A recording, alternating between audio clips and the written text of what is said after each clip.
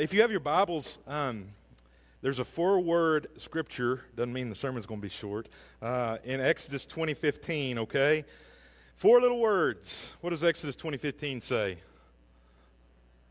Thou shalt not steal. That's right. We're really going to focus a little more in Joshua chapter 7 this morning. And so if you want to, go ahead and find your place there. We'll look at that in just a moment. This morning, we understand and we know that this is a commandment that God gave, and the latter half of the commandments are really more relational stuff that we deal with, more with people. You know, the first several look towards our relationship with the Lord, which has to be solidified and founded before we can really deal rightly with people. But this is one of those commandments where most of us think that we're good, that we don't steal. You know, we don't break in to people's homes. We don't break into people's vehicles. I would bet most all of us have been stolen from before, though, and it leads us to think certain things about thieves. We don't think too favorably, too highly of thieves. But sometimes we may misinterpret God's intention because He's not just speaking to thieves. He's speaking to all of us.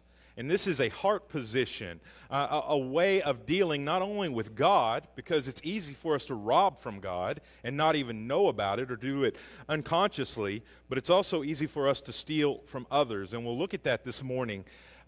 Jesus, I think that's the story that's in your bulletin, hung between 2 thieves, 2 men that broke the 8th commandment. That was their crime, was crucifixion. And yet there is redemption for thievery and for stealing. And one of those men, it depends on, again, the position and condition of your heart, the ability to repent and to ask in faith. And one of those men was saved. Jesus told him, He said, surely today you will be with me in paradise. I thought it was interesting.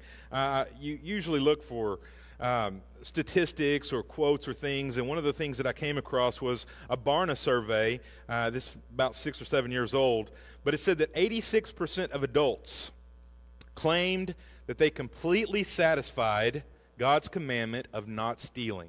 Almost 9 out of 10 people would claim, I don't steal. And I think for the most part, we measure sins and we think, well, I haven't stolen money, I didn't go and steal something from somebody. But it's crazy how much thievery goes on in the world today. And so this is not just a word against those whom most of us would say that we dislike or even despise in thieves and robbers, but it has application for us as well, even those of us who think we're good, honest folks. What is God forbidding in the 8th commandment? Well, He's not just forbidding theft and robbery. Those things are obviously wrong. Stealing is wrong. There's nobody, I think, that would doubt that morally. There are people that will try to justify it, and there are people that will still do it, but it's a law and it's a commandment. And so we can set a base layer, a floor, if you will, morally to say that that's wrong, and we can all agree to that. But what else is God forbidding in this 8th commandment? In His sight, theft also includes cheating. And that's a broad brush because you can cheat at anything, anywhere, at any time. We play board games at the staff retreat, and Brian always cheats, okay? I remember my little brother. My dad... I told y'all I had a tattoo last week. I'm going to tell you this week, okay? My dad used to he taught us how to play poker, okay? We were little kids, though, so, you know, we weren't gambling. But my brother would always sit on the side of the bed on his knees where the mattress and the box spring are, and he would hide the aces between the mattress. I mean, he did that when he was 3 or 4 years old. I remember there was a story where we grew up in Hackett, which is outside of Greenwood, if you know where that is, south of Fort Smith. My grandmother lived in Van Buren, and we had gone to visit her one day, and there was I believe it was a Safeway grocery store. And I was in kindergarten, and I remember this well because I had a He-Man lunchbox. Some of y'all know who He-Man is, and some don't. And I had the little He-Man thermos that went in it, those little I don't know if it's plastic or metal. Anyway, We had gone in the grocery store to get groceries, and I was with my mom, and I saw her turn around to do something, and I put a Hershey's candy bar in my pocket. And I'm not as bad as Ben Ryle, okay? He's dipping when he's that age, chewing snuff, whatever. But I put a Hershey's candy bar in my pocket, and I hid that thing, man. I hid it from my mom, and she was making my lunch the next day, and she had walked out. She had my sandwich and my thermos and whatever else was in there, and I hurriedly snuck that Hershey's candy bar under my thermos, and she came in and she tried to put the lid down and it wouldn't close. And she lifted it up and she said, "Aaron, where did this come from?" And I said, "I stole it." And I'll never forget that because, just ashamed of myself. And I'm thankful for what my mom did. We went back to the grocery store in Van Buren, and she made me take it back to the cashier and give it back to her. And I'm glad she did that because there's a lesson in that. I probably got spanked too. Who knows what happened? But it scarred me for the rest of my life. All right, I don't want to steal, okay, intentionally steal, but I know that there are many times that I've broken some of these other ideas of the commandments. And so cheating, swindling someone, using inaccurate measurements. That seems like we think about that as an antiquated type of sin, but it still happens today in lots of places. Failure to pay your debts. That's stealing from someone. Fraudulent claims. Counterfeiting money. Charging excessive interest. Plagiarism. Trickery. Tax evasion. Refusing to work for a living. You're living off of somebody, and so there's some idea of this involved. All forms of greed, anything that's founded upon greediness, it will be a house that's built on the sand. It's a house that will not stand. And then pointlessly squandering God's gifts. And you think about, what has God given you as far as talent and ability goes? And if you do not use those things, either for the betterment of others or for the glory of God, are you not just squandering but stealing from what the Lord has given you? Some might add to this, not giving back to God, and that's a point of stealing. Or even malicious gossip or rumors, and a lot of us would never think of that as stealing, but is not the intent to steal somebody's character and integrity? To harm them, to take from them what they need in order for others to find honor or respect in them? Stealing is taking what doesn't belong to you. It could also be defined, I believe, as not giving what you should when you know you should. So the person who is without clothes, that is starving and cold, comes to our door, and this is a New Testament example. And we tell them as we open the door, "Oh, you look awful. Man, bless your heart, you look so cold. You know what? I'm going to send you away with a blessing. Be warm and filled, and may the Lord protect you." And then you shut your door on them. Well, you really stole from that person. You stole the opportunity that you had to be a blessing to them. That was taken. But you could have given. And there are so many instances of this in our lives. We remember that the Ten Commandments are moral laws. They were given to Israel specifically as a cultural law, as a way of them living a certain way, but they're moral laws, which means they're universal. The Ten Commandments are true for everyone everywhere, not just for Jews, but also for us Gentiles as well. We think about all the examples in the Bible, and there's far too many to list. You think about Rachel. When they fled her father Laban's house, she stole his household gods. Ahab, horrible wicked king, and his queen Jezebel stole Naboth's vineyard, and they had an entire kingdom. Ananias and Sapphira, they held back their giving to the Lord. They robbed God, and then they lied about their sin to cover it up. There are so many accounts of stealing, and yet they are also met with God's judgment on these things. The one that I want to share this morning comes from Joshua chapter 7. I don't know if you have that in your Bible. I don't have it on the screen, but there are places that I want to reference in Joshua 6 and 7. And this is the story of a man named Achan, Achan. It's the story of his sin and God's punishment. Now, Achan was an Israelite. If you remember the story, that the Israelites had fled Egypt. They had God had parted the Red Sea. There's so much great miraculous deliverance. There's a cloud of fire and the pillar that follow them. They come to a place where the spies are sent out, and there's two men. Anybody remember who the two faithful spies were? Joshua and Caleb. And they go into the land that the Lord has promised, the promised land, this land flowing with milk and honey. And they bring back, 2 of the 12 bring back this report, and they say, man, this is incredible. You should see the size of the grapes over there. I mean, this is the place. God wasn't lying when he told us this is where we're supposed to be going, and he's going to give us that. The rest of the spies, they had said, they are too big. We're like grasshoppers in their sight. And so the people who were saying, in essence, and we sang a lot about fear this morning and about love, but they doubted God's ability to provide for them in this next instance. They shrunk back, and they said, Joshua and Caleb, y'all are crazy, and we're going to go ahead and not pursue what God's trying to give us because it's too scary. And because of that, there was a wandering in the wilderness for 40 years. And we know this, that Achan was probably born during this time of the wandering. You think about women who were pregnant or had babies, and they're in this desert area, and there's so much going on. And Achan is born in this. He's heard stories from his parents and his grandparents about God's deliverance, and he's kind of growing up in this hardship to the point where that whole generation, anybody over 40, passes away. That's God's judgment on them. Because of their lack of faith, because of their disbelief in God, because of their lack of love for God and obedience, that generation passes away, and the younger generation will move forward. Joshua is now the leader. Moses is out of the picture, and the first place that they go, they're going to the promised land. God said, I'm giving you this land. But what do they have to do for it? The very first thing, they had to fight for it.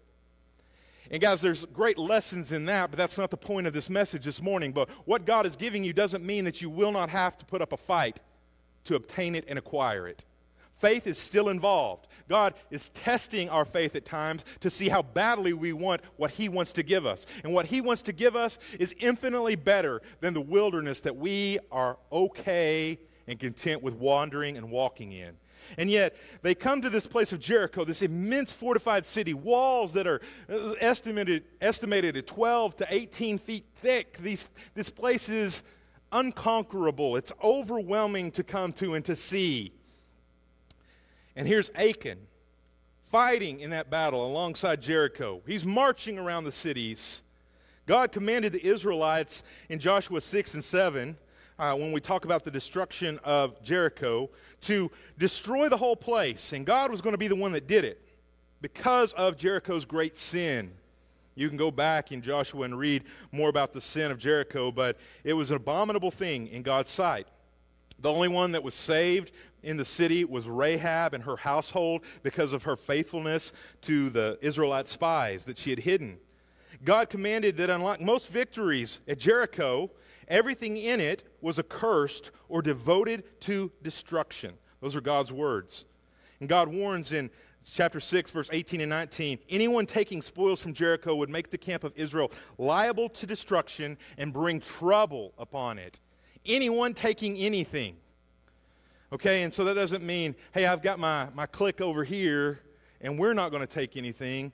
But he means everybody. He wasn't just talking to soldiers. He was talking to every family member. And the walls of Jericho, we know, fell down flat. They walked upon them and into the city. God gave them a massive, immense victory that was miraculous in its total effect. Achan was there. Achan wasn't some pagan. He was an Israelite. He wasn't some petty thief. He came from one of the most prominent families in the tribe of Judah. Achan had experienced God's hand of protection. He had seen God's deliverance. He knew about God's salvation. He had tasted and seen that the Lord was good. And yet he fell. God never stopped showing favor to Achan. In fact, Achan would marry. He would fill his tents with children and with servants. His herds and his flocks would multiply. He would become a man of great prominence and even substance amongst his people.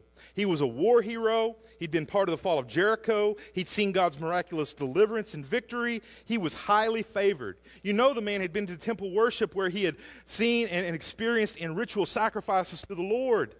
He'd been faithful in battle. He knew victory. He also understood prosperity. He wasn't desperate in this attempt, but we see what's going to happen as we set up this story.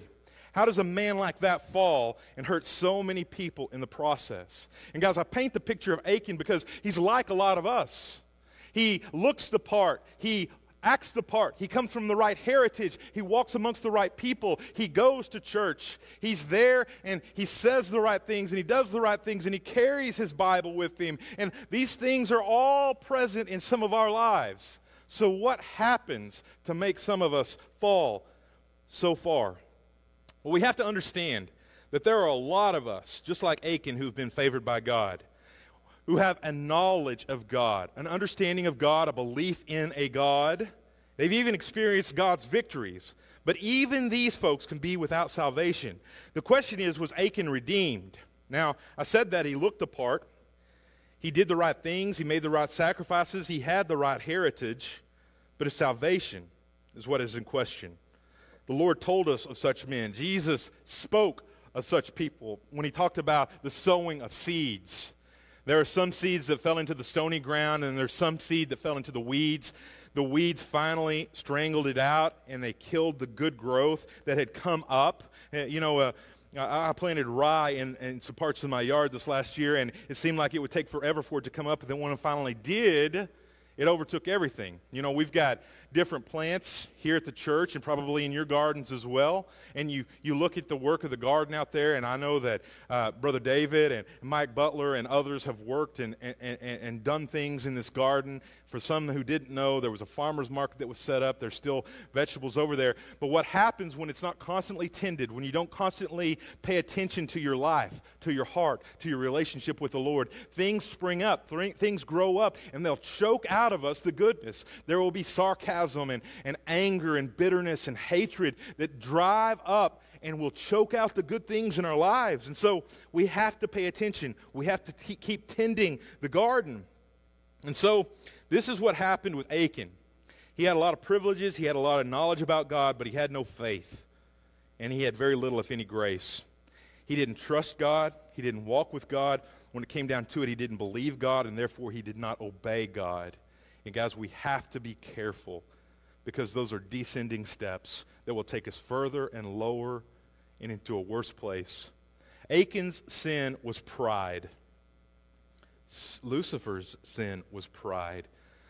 The initial sin was pride. And guys, I believe that at the root of every other sin that we commit, pride is involved. The pride of Achan led him to disobedience, to stealing, to coveting, and to lying. Guys, it's almost inevitable that one sin's going to lead to another, but they all begin with pride. All those spoils from Jericho were dedicated and consecrated in their entirety to the Lord. Everything was to be burned by fire except the gold and silver. Anybody who found or saw gold and silver in Jericho, they were to take it, and they were to take it to the Lord's storehouse. The purpose for the storehouse was because it would bless and benefit all the people, not just one or two who were greedy. It would glorify God. One day they knew that they would build a temple. And so what was brought was to be delivered and given over. The people weren't to make any profit off of this because they didn't do much. They obeyed God, which is the trigger that released everything, but it wasn't the people who devised the strategy. It wasn't the people who had a long holdout campaign. They didn't make the walls fall. They didn't make the enemy be crushed. God did all that, and God was deserving of all the praise. As Achan ran into Jericho, you can imagine his ears had heard the command of God, the strict warning, don't touch the gold and silver, don't take anything. If you pick up the gold and silver, you take it to the storehouse. Collect it, but deliver it to the Lord. The rest of it is going to be heaped up and burned up. Now, I think God was setting a precedent here. I think this was the first conquest, the first major battle, the first big victory, and God was trying to encourage and instill some confidence in the people. He's going to tell them, I'm doing everything here. I want you to trust me, and I want you to listen to me. There's a test of faith again involved in Jericho. Go into the city, collect the silver and gold. We're going to bless the people and glorify the Lord with it, but the rest of it, that stuff is accursed stuff, the Lord says. It's ungodly, ill-gotten gain. Leave it. And guys, I wish you could see. In fact, look at it. Turn over to Joshua 8. after the horrible consequences of Achan's sin, which we're getting to, happened, in Joshua 8, look what happened. The Lord said to Joshua, verse 1, "Do not fear or be dismayed. Take all the people of war with you and arise and go up to the city of Ai. See, I've given into your hands the king of Ai, his people, his city, and his land. You shall do to Ai and its king just as you did to Jericho and its king. You shall take only its spoil and its cattle as plunder for yourselves." And so they went up, verse 3, to the city of Ai. Joshua chose 30,000 men, valiant warriors, and sent them out at night. He commanded them, saying, "See, you're going to ambush the city from behind. Don't go very far from the city, but all of you be ready. And I'll stand, and I and all the people who are with me will approach the city, and we'll come out and they'll meet us first." And he devised this scheme. Joshua is one of the greatest military strategists of all time. But the point of this story is, and there's more into that, as you can see, they rose early in the morning, they did as the Lord said, and this time they were given the spoils of war. We're going to see in just a moment what happened to Achan. He died, his family died, all of his possessions were burnt up. 36 men who had gone to the city of Ai originally were dead because of his greed. And yet, had he just waited, had he been patient and waited upon the Lord, abided in him, trusted him enough to say, "You know what, I've got enough. Everything I have, God's blessed and prospered me in all the ways that I've done. I don't need that junk. It's just out of greed and lust. It's out of covetousness." Had he just waited a couple of days, man, he would have filled up his tent. I mean, he hid this stuff that he stole, this wedge of gold, 200 shekels of silver, and this beautiful Babylonian garment. He hid it deviously under his tent rugs. And, you know, it was there, and I don't know. I'm sure his family had to know about that. I don't know what Achan shared with them, but had he waited a couple of days, they wouldn't even have been able to sit in their tent because of all the stuff they could have put in there as treasure. But he couldn't wait. Achan rejected God's commands as he ran into Jericho. He coveted in his heart. He stole these objects. He snuck around. He was devious and deceitful. He hid them under his tent, but they were accursed things. They brought wickedness because they were plagued by God, because God said, "No, those aren't for you." Man, they were alluring to the eyes, but they weren't good for his heart or his people. They were greedily obtained. Achan was ensnared by them, and Achan defied God. Now I want to go back to chapter 7 and look at something. Look at verse 1. "But the sons of Israel," or some translations say Israel, "acted unfaithfully in regards to the things under the ban. For Achan, the son of Carmi, the son of Zabdi, and the son of Zerah, from the tribe of Judah, took some of these things under the ban. Therefore the anger of the Lord burned against," not Achan, "against the whole of Israel." There was an inseparable tie. Guys, I'll tell you this, man, I'm afraid of this. Because if you come into this place of worship amongst these people of God, amongst the children of God, and there is gross, negligent sin, and you've defied God, and there's rebellion in your heart, and you're living in this open transgression against God, it could bring something upon all of us. Now, on the same hand, the faithfulness of one, we contrast Achan and Joshua in these passages. Joshua's faithfulness to the Lord, his reverence to the Lord. He heard about the sin, he didn't know about the sin, but he ripped his garments and he went directly into prayer with the Lord. The faithfulness of one can lift up a congregation, whereas the unrighteousness and the hatefulness of one can tear up a congregation. It can break unity. There's enough disunity going on in the world right now, but I am so sick and sad to see it, not just in this church, but in other churches.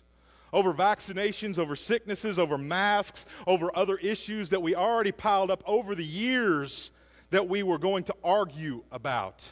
The color of carpet, the way something was to be built, somehow money was going to be handled or not. There are important issues that should be discussed, but sometimes we let little things destroy us, and we let the author of confusion sneak in, corrupt, and win. Stealing is defiance of God, and defiance lies at the heart of pride. You know, I put a couple of examples up here. We we hear God say, I will provide for you. But how often do we doubt his ability to provide? You know, I tell you this because Jennifer and I were talking about it yesterday. I mean, for lunch, she made Velveeta shells and cheese, right? And the boys were going to eat that. They wanted macaroni and cheese. She sets the bowl down in front of Spare, and he says, I don't like this kind. I don't want this kind. He wants Kraft macaroni and cheese.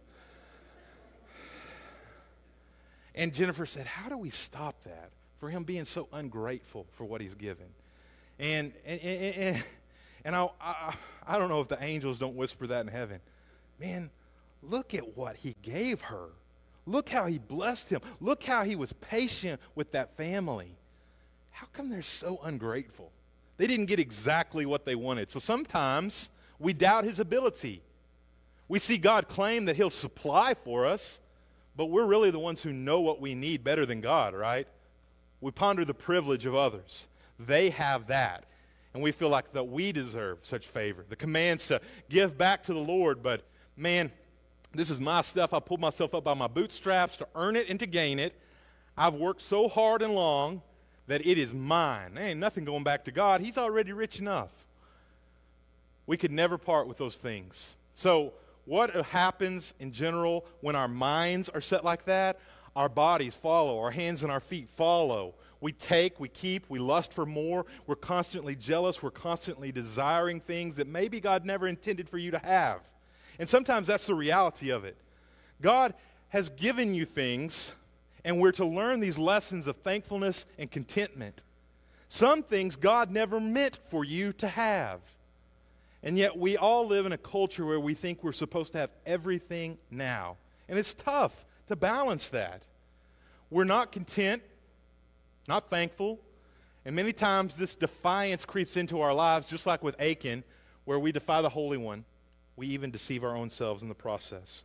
Now listen, the amount of stuff that Achan stole, there's a place, if you study, where it says that it's the wages of a dozen shepherds for a year. And that's not a lot of money. That's not going to set you for the rest of your life. You know, like if you're going to go rob a bank, don't rob $4,000. You know, find the one that has $4 million. Don't do that, okay? But it doesn't matter whether you steal 10 cents or 10 million bucks.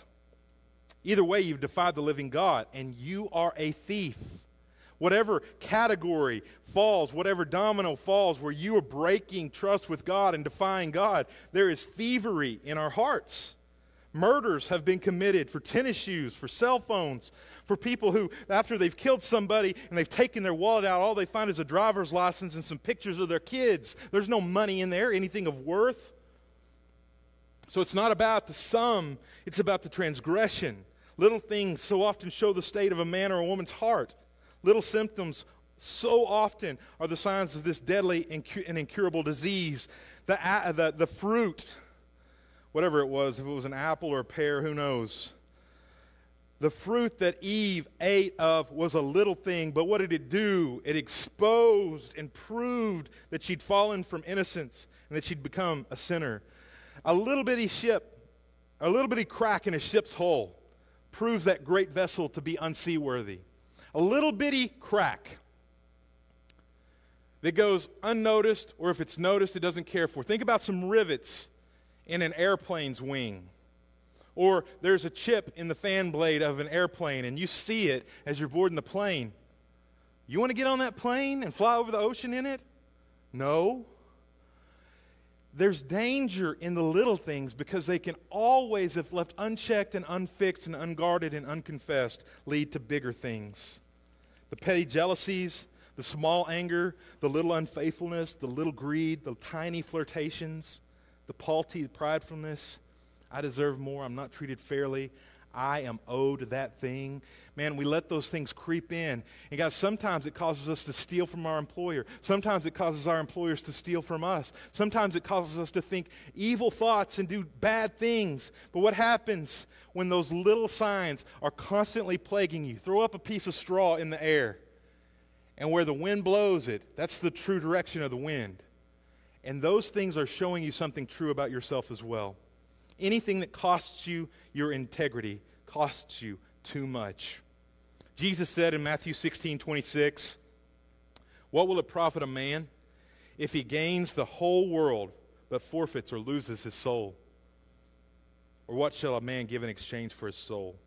Tread carefully with this little commandment, because there are so many things that are so appealing to us, and it may be little bitty things. And you may take it subconsciously or without even knowing. How many of us have taken one of these from the bank or the post office? But who was it, Mike? You were telling me a story about something about that you felt so guilty over, right? And you went and took it back. I remember it's really easy when you have little kids that throw stuff into your cart and you don't even realize sometimes, or maybe your handbag catches on a pair of earrings and you walk out of the store not knowing. Those things aren't sin. It's what you do with it once you're faced with it that reveals where your heart is. The things that were hidden under Achan's tent told you the story of what was hidden inside of his heart. What's hidden in your heart, guys? Achan showed us pride. He showed us rebellion, a real lack of godly fear. He didn't revere God anymore. There was a disbelief in God. Achan was showing that he knew better than the Lord. The items under his tent spoke of a secret love for the things of the world. Possessions were more important to him than really obeying the Lord. He saw all the provision of God, the impossible happen, the miraculous occur. He had seen those things happen where it should never have been able to have happened. And he saw the God that did that, and yet the little bitty things stole his heart. And some of us have been swept away like Achan. His life had really become about prosperity and possessions. It had become about himself. And I'll tell you this morning, guys, if I didn't say another word this morning, is this. Be careful of the desire to make yourself comfortable, to prop yourself up, to make yourself look good, to get that appearance of control or prosperity, or to shield yourself and make yourself look better at the expense of where your heart is before the Lord. Because this is where the danger lies. The command to Achan wasn't difficult. It wasn't complicated. Take the silver and gold you find, take it to the storehouse. Everything else, burn it up. But Achan refused. And I believe this because it can happen to us very easily, even good godly folks. The self-justification takes over. God becomes less important, less trustworthy, even less valuable than the stuff, like the gold wedge and the silver coins. Things of this world, they take us to places where we forget about the goodness of God, and therefore we stop relying by faith on God's hand. We can provide for ourselves. We can plan for ourselves. We can protect ourselves and prosper ourselves better than God could. And that's this mentality. Our stuff can become more wonderful than our Savior, and those little treasures and trinkets become bigger than the living God to us, and we forsake Him. And what it all amounts to is judgment. Achan not only saw his greed and defiance diminish him, but it also destroyed him. Theft is an act of worship, not worship of God, because you can steal from God. You can grieve the Holy Spirit. But man, what you put so much time into devising, what you put so much energy and effort into pursuing, all the stuff that you're doing to spend time on those things, you think about the genius. There was a movie years ago about a man who had this check kiting scheme. It was a Tom Hanks movie, I think, right? And he was genius in how he became this millionaire in pursuing this ill-gotten gain. And at the end of the movie, it says that he was hired by the government, which doesn't surprise any of us. A thief was hired by the government, all right, to help them detect fraud. And it's genius, really. But you think about the evil plots and plans, the schemes and the division of time that people put into these things, and how if they would only use that energy for righteousness and good and holiness. Think about your own life, the ways you're trying to cut corners and cheat around and do things. Man, what if you just put that much energy and attention into serving and obeying God? And so it comes down to this. Stealing like any of these commandments, not only breaks the commandment, but it also breaks God's heart for his children. Achan's sin never just affected himself. It affected his family, his tribe, and the whole of Israel. In Joshua 7:1, God said that the Israelites, because God accounted Achan with the whole body. Guys, I'll tell you this right now. If one of those in our midst who was a member of this church on the church roll went out and murdered somebody, and it was put in the paper on the news, Joe Blow of First Baptist Church of Lowell killed a man, there's a black eye on this church. When I was a youth pastor in Alma, there was a young man who was a youth pastor at a different church, and it was found that he had been having an adulterous relationship with a 15 going into a 16-year-old girl for a while. He was married and had 4 kids. Once it was discovered, and the pastor tried to cover it up a little bit, and some things were said to try not to harshly judge this young man that had done these things. And I'd say young man, he was probably 30. The church fell apart. It wasn't 3 months later that church building, beautiful property, was for sale. People had left and gone elsewhere because they couldn't do that anymore. And what a black eye it was on the church, on the city of Alma, on pastors, on ministers, on people who follow Jesus. Man, we carry a responsibility. We are our brother's keepers, and we have to be mindful of that. And so God's judgment burned against all of Israel because of Achan's sin. Achan's sin defiled everyone else. And maybe that's what you need as the stopgap in your life, to think, you know what? I'm not going to do this, or I'm going to stop doing this, or I'm going to repent of this today, because I can handle if I'm judged or if I get caught doing this, but I don't want it to bleed over and hurt everybody else. Achan's sin caused God to hold back blessing upon the next battle that was coming. Man, they had just defeated Jericho, and now they got a little bitty old city called Ai, pronounced exactly like it's spelled. And man, they go in and they take a couple of thousand guys into the city, and man, surely, man, they've done everything that God said. They don't know about Achan's hidden sin. They don't know the secret there. And what happens? 7 verses 4 and 5. The Israelites were routed by the men of Ai, who killed 36 of them. 36 men died because of Achan's sin. 36 brothers or husbands, fathers or sons did not return home because of Achan's greed. Remember this, guys, because your sin can have a positive or a negative, an upbuilding, edifying, or a destructive, debilitating effect on the rest of the camp. So be mindful of it. When we steal, it's never a victimless crime. When we withhold from God or cheat our neighbors, it's not petty. We fool ourselves when we disobey and defy God. And I'll tell you this in closing, to not let anything, and I mean anything, I don't care how hard it is. Brian preached a couple of weeks ago about if your right eye causes you to sin, pluck it out. If your right hand causes you to sin, cut it off. I know those are crazy examples. But God's saying there shouldn't be anything that keeps you from doing what's right. I mean, if you have to cancel cable, cancel internet, get rid of your smartphone and get an old flip phone, if you have to do anything, no matter how drastic if it saves your soul, do it. Don't toy with God's truth.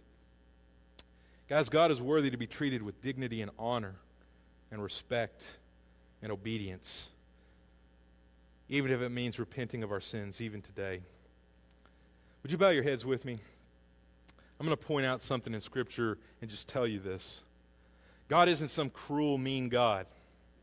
There's a verse in Joshua 7 that actually starts in verse 13, where the Lord calls Joshua and he says, you get out there and you tell your people that tonight they have the opportunity to repent, because tomorrow they're going to have to face the music. And there was the whole night where Achan had heard it, and he could have confessed and brought the treasure up, and yet he didn't do anything with it. But God was so gracious and merciful that he allowed another opportunity to be forgiven. Is there an Achan here today? Man, I hope not. But I'm going to tell you what. If you're him, God will forgive you. There ain't nothing he can't forgive you for. He'll restore you. Joel 2 says that the Lord will restore the years that the locusts have eaten. And guys, he can bring back restoration for you as well. It's going to take some heavy repentance, but it just takes a little bit of faith. Is there someone here who knows God's will and maybe is secretly defying it? Maybe none of the rest of the people on your pew or even in your own family, in your own house, know what you're doing. Is your sin bringing barrenness or weakness upon this congregation and you're being a hamper to its growth because of what's going on in your life? I'm not telling you to leave. I'm telling you to get right with Jesus today. Are you knowingly the cause of removing God's blessing from your life or the lives of someone else because of what you're doing and you're playing with fire? And if it gets exposed, you're ruined, but you'll bring a lot of other people down with you. Are you tolerating what God tells you to destroy? What is that specific wedge of gold or that Babylonian garment in your life today? And guys, I tell you this not to condemn you, but because God is a God of mercy. The just shall live by faith, not by sight. It's the sight that leads us into sin, but the faith delivers us. And if we will come and confess our sins before the Lord, and that is all, it takes humility and trust in Him. Confess them. That He is so faithful and so just and so righteous to forgive you of your sin and to cleanse you from everything that you have done. There is restoration awaiting you. There is healing and forgiveness, and there is a recompense. Even when you have been a thief, a defier, a murderer, a liar, whatever it is you've done, whatever sin you've committed, it's not bigger than your God. And Jesus wants to be the one who cleanses you and forgives you and sets you right and makes you new so that you don't live under the weight and the shame of that. Don't let stuff become your savior. Don't let mammon become your master. Come near to God. This morning, His promise is that He will draw near to you. You might be like the prodigal that took and wasted and squandered and abused and lied and took advantage of, and yet you finally make the moment to step out of your pew, to step up, to stand up. And what is the Father doing? He's looking for you, and He's running after you. And He's putting His robe on you, and all is forgiven and all is well, and you're made whole again. Humble yourself before the Lord today, and His promise is that He'll lift you up. Confess your sin. Ask God to forgive you, to cleanse you, and taste and see that He is good and loving and pure. This is a God who is for you, that wants to restore you, that will make more of you than you could ever make of yourself. And guys, as we internalize and examine ourselves before the Lord as we close this morning, we also thank God. If you've been faithfully serving the Lord, people don't have to know about it. God knows. If you've been giving and doing and helping and whatever it is, maybe it's not just in the church house but in the world, man, you're making a difference in this world. Keep doing the good. Keep glorifying the Lord and watch Him prosper you. There's a big difference between defeat in Joshua 7 and getting the spoils in Joshua 8. Be patient with the Lord as He's patient with you. And Father, we give ourselves to you this morning, and we pray that you would draw us near to you. Let us confess. Let us be saved. Let us repent. Let us commit to be baptized. Let us commit to join the church. Whatever it is that you're working in our hearts to do, Lord, let the Holy Spirit have free reign. And we ask this in the precious name of Jesus. Amen.